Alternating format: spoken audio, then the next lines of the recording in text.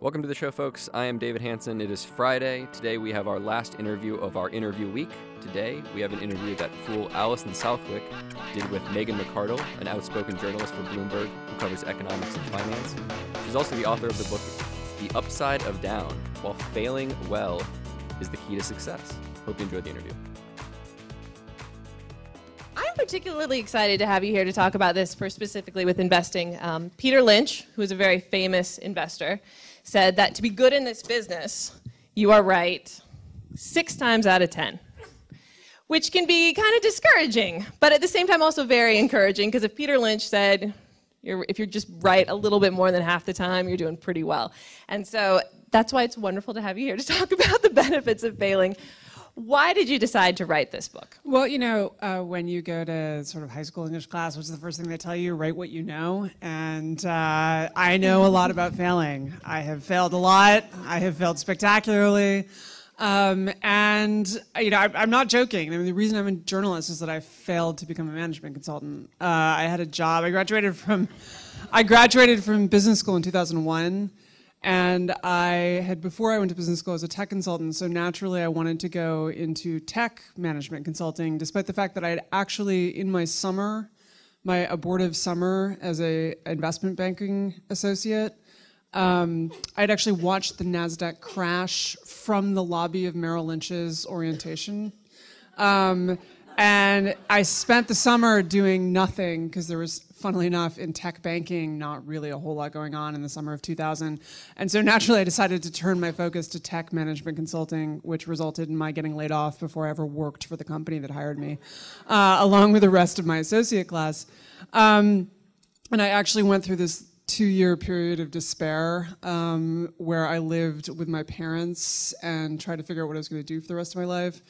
And one of the things that I did through a series of remarkable coincidences was I ended up working down at the World Trade Center disaster recovery site for a year.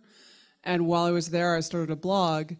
And because blogging was actually something like not something your grandmother does. It was actually like something no one had done before. And I started putting my business school curriculum up on this blog and explaining like what various accounting terms meant. And there were all the accounting scandals in the news, if any of you are old enough to remember back to 2001, which increasingly seems to be not the case when I give talks. But I got really excited about writing about economics and public policy, and it actually turned out in 2003 I got a job with The Economist, and it was like the best thing that ever happened to me. It was also a financial disaster because it paid $40,000 a year, which was like a third of what I'd been expecting to make as a management consultant. And because I'd been expecting to make all this money as a management consultant, I had $1,000 a month in student loan payments. So I spent a long time living on ramen and cheese doodle surprise, where the surprise is that you're 30 and you're still eating ramen and cheese doodles for dinner. And what I realized, though, was that had I not had those kind of 2 soul-crushing years of trying to figure out what I was going to be when I grew up, and it was really bad. Like, I'm not saying failure is just like, yay, I failed. It's not. It sucks, right? If failure didn't suck, we wouldn't stop doing whatever it is that isn't a good idea. Because failure is basically nature's way of saying, no, that doesn't work, try something else. And what I realized was that had I not had that 2 years, towards the end of which a guy that I went to business school with, walked up to me and said, "How are you doing, Megan?" I didn't know him very well. I don't even remember his name now. All I remember is that I looked at him and I said, "I am perilously close to despair." And he did what any of you would do, which is he looked at me for a while and he had no idea what to say. It was just this kind of, wow, how do I follow that? And then he just kind of sidled away. I think he was afraid to turn his back on me. But had I not had all of that, I wouldn't have dared to accept this job, not because it wasn't my dream job. It was my dream job. I've had an amazing, now 11 years in journalism, but because the financial risk was so large. And so, it really can be true that freedom is just another word for nothing left to lose, is that when something is taken away from you, it is a loss and it is painful, but there's also other things that you can now do that you wouldn't have dared to do if you hadn't failed. And it's also true that failing is how we learn. I mean, literally how we learn. You think about how you learn to play tennis, right? Is you don't go out and develop an elaborate theory of tennis ball physics. If that worked, then Wimbledon every year would be won by guys from MIT, which is not actually the case. Instead, you actually just go out and try, and you are terrible. Did anyone play tennis as a child or whatever? You remember how terrible you were, and you would hit the ball, and you'd be like, why is it back there? I did that a lot because I'm a really untalented athlete. But eventually, by accident, you hit it the right way. And then you do that a few thousand more times and you've kind of accidentally figured out how to hit a tennis ball. And that's really actually how most of the universe works, is that we think that it's all about studying and planning and like, we're not good at learning from other people. What we're good at learning from is our own mistakes. And so ultimately, you know, the power of failure is the power of market economies, it's the power of evolution. It's like the most powerful force in the universe, but we hate it. And so we try to avoid it and build it out of our portfolios. But as the financial crisis showed, I think, the point at which you think you have found a way, you found a safe strategy that doesn't involve, you know, taking any losses or taking any risks is actually the most dangerous spot you're in, because you have not prepared for the fact that failure is just an inevitable part of a well-lived, innovative, risk-taking life. And you know that movie where they always get like, failure is not an option. Like, failure is always an option, and that's okay. You just have to make it not a catastrophic option. You have to make it kind of a reasonable part of your life rather than like this terrifying thing that you try to thrust away until it comes back and is like, I'm here. So that was ultimately why I wrote the book, and it was a great experience. So, because this is a women in investing event, I inevitably am going to mention my daughter, because I do. And in thinking about failure, I was thinking about, well, when my daughter learned to walk, she didn't just make a first effort and then be like, oh, you know what, maybe this lolling about thing is really all, like, this is more my style. I don't need to learn how this walk thing goes. So as children, like, she's just constantly learning, spoons in her eye, food everywhere, whatever, but she's still failing and learning.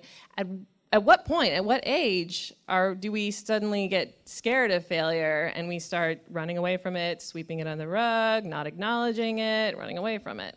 Well, I mean, I think it's a continual process. Like, you remember when you were immortal? I certainly remember that period, and I miss it, really. The 20s. My 20s were so awesome. Now I, like, can't lift my left arm all the way over my head anymore. Like... I don't know why, but I can't do yoga. Yoga is for things that, like, for people who like can't do real sports. I can't even do yoga.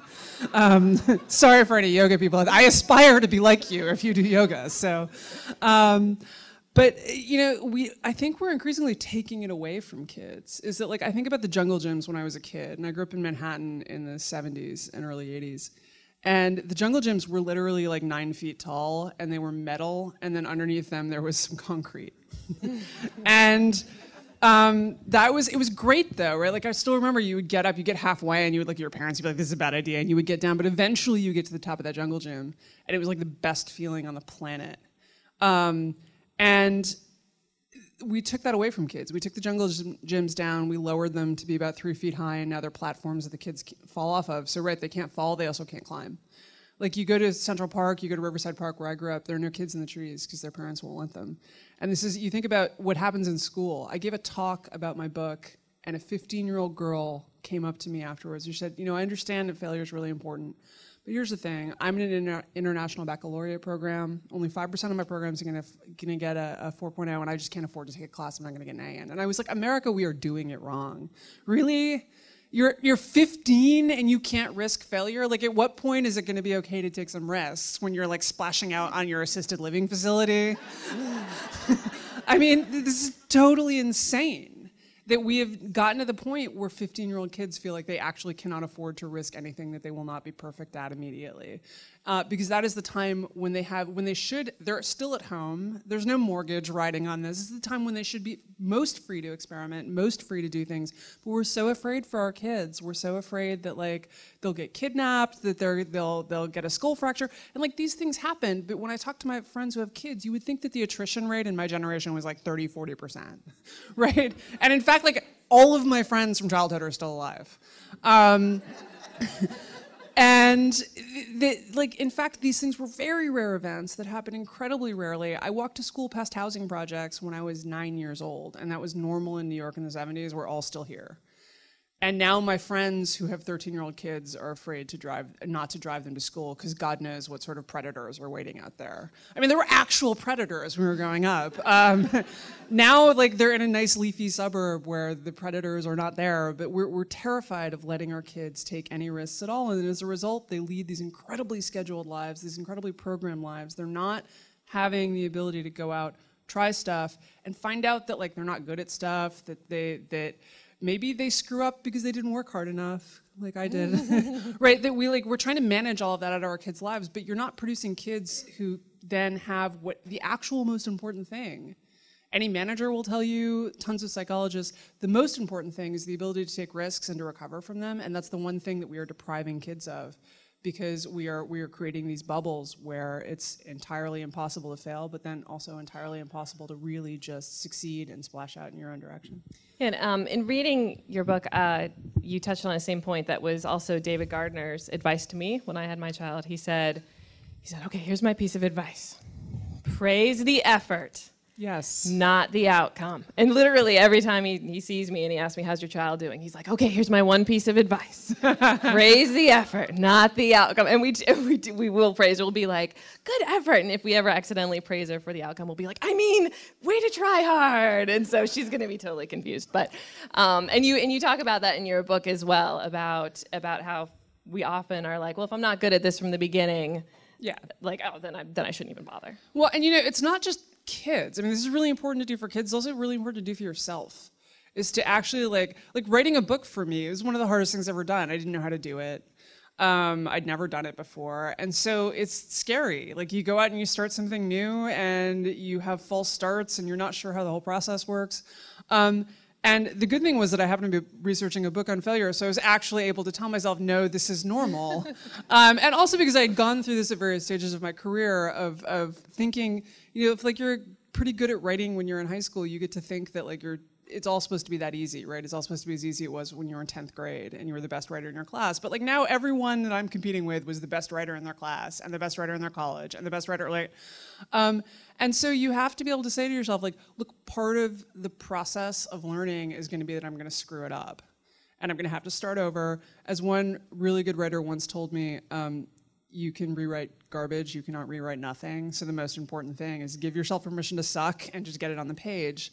And we have to do that for our kids, is to, instead of say, oh, you're so pretty, you're so smart, you're so talented, whatever, is to say, wow, you really worked hard.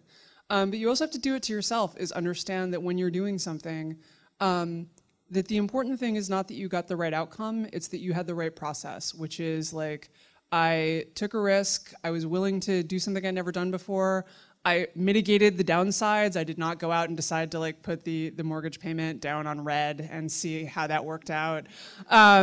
But I did, like, I took a calculated risk, and if it didn't work out, that doesn't mean I did the wrong thing. It meant that I was doing something I'd never done before, which meant, and maybe something no one had ever done before, which meant that the only way I was going to find out whether I could do this was to try it.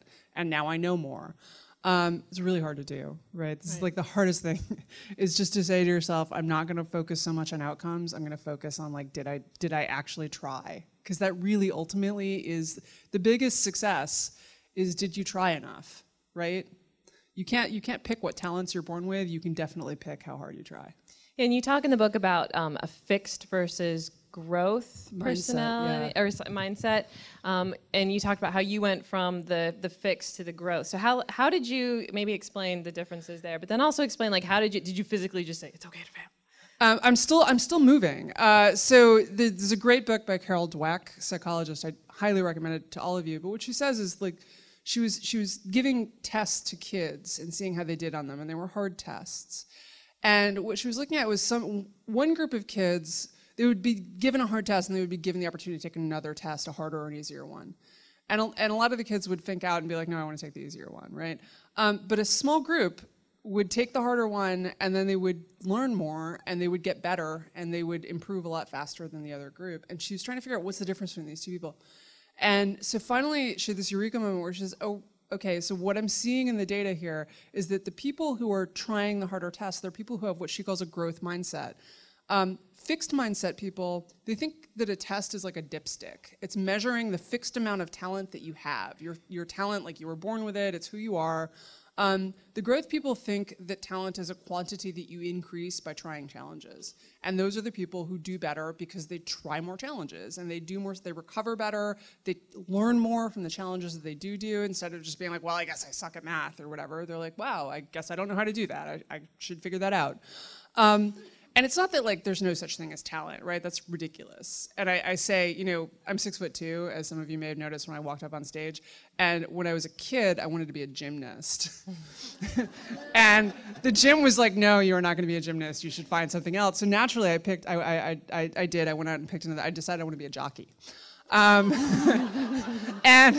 The sad thing is, like, no one disabused me of this for the longest time. I was like 10 years old and almost done. I was this tall when I was 11, so I was almost done growing when someone was like, "Megan, you're 5'10". Look at the jockeys. Do you look like them?"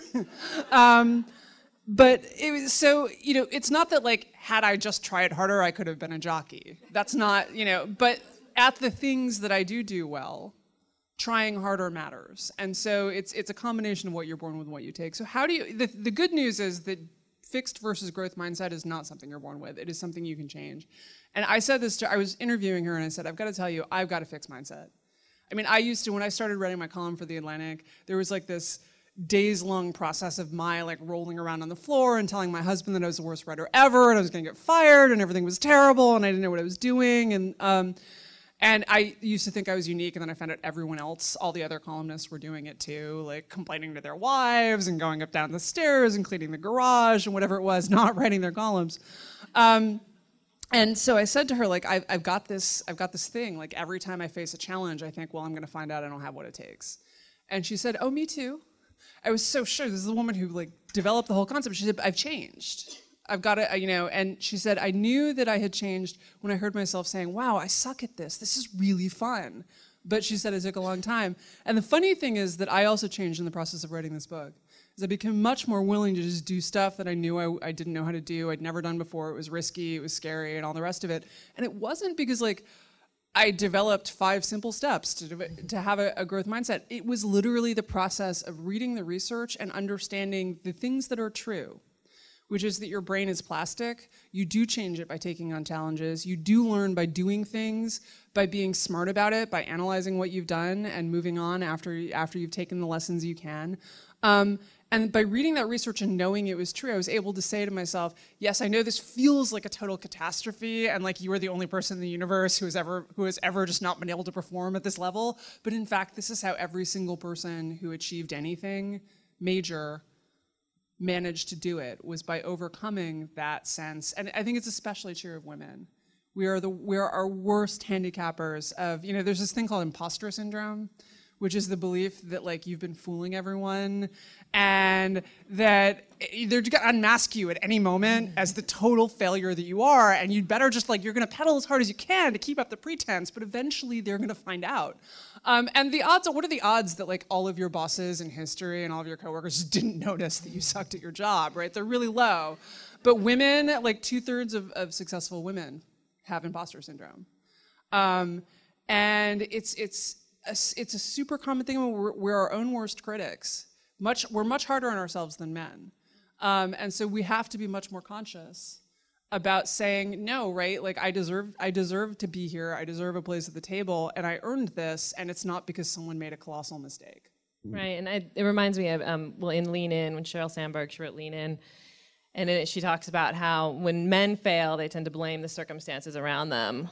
Yeah. Whereas when women, right, they're like, the deck was stacked against me, that guy hates me, there's no way I was gonna win. Whereas women are more like, oh, what did I do wrong? Yeah. It was all my fault. And there's actually a healthy way to channel that, which is that like men can then not learn from the mistakes they make because they don't realize they made mistakes.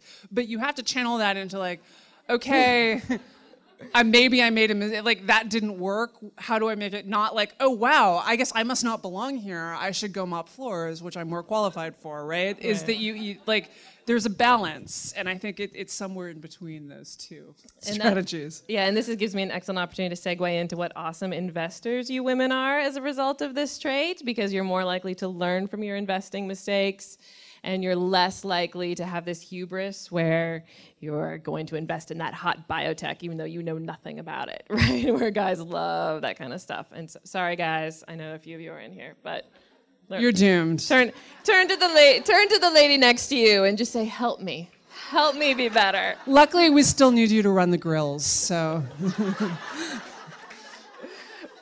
I've got some furniture that needs moving. You'll be perfect for it. So I want to talk a little bit about some business leaders that you think maybe have embraced failure very well. We're very lucky that at the Motley Fool, Steve Kerr is on our board, and he worked with Jack Welch as their chief learning officer at GE and ran Crotonville. And luckily, we got to hear him speak at our annual event here. We have Foolapalooza is our big annual retreat. And one of the things he said to me that stood out was, as a manager, and I may butcher this a little, so apologies, Steve Kerr, as if he's going to see this and be mad at me. Please take me to task, Steve Kerr. I would love to have a longer conversation with you. And he said that as a manager, explaining to the people who report to you, you know what, I'm going to make at least 3 bad calls a week.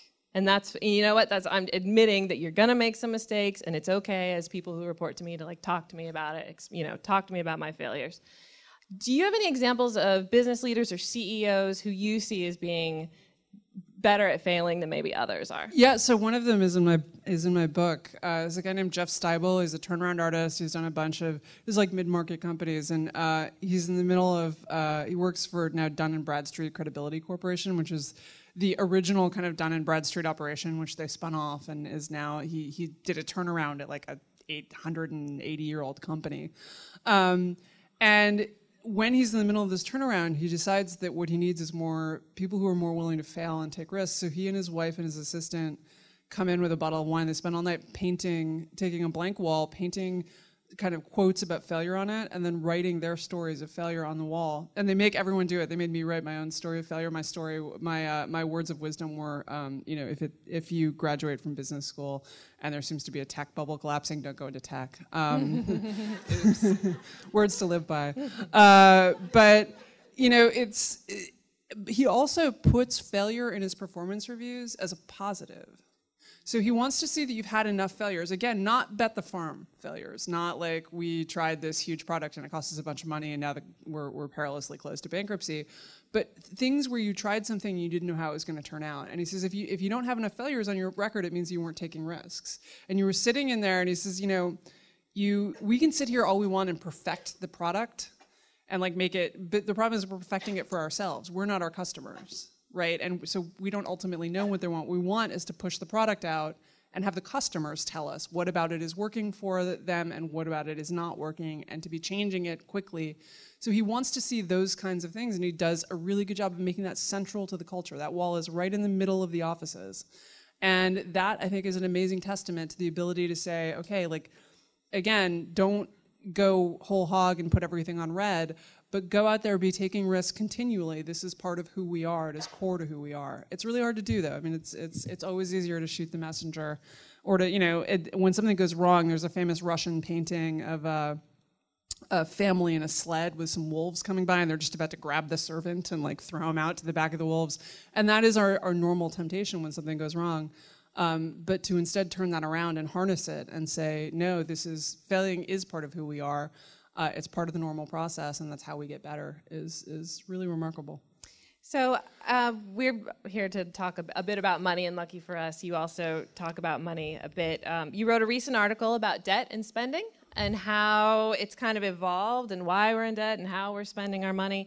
And you talk a bit about how people are kind of focusing on the wrong things, focusing on the latte factor. That's one of those things where well, if you just stop buying a $5 latte every day, you debunk that a bit. Yeah, it's not totally untrue, right? If you stop buying a $5 latte, at the end of the month you'll have $150 a month. But when you see the people who get themselves into deep trouble, it's ultimately not about the lattes. It's ultimately, you almost always about one of 3 things. You spent too much on your education, you spent too much on your car, you spent too much on your house, often all 3 of them.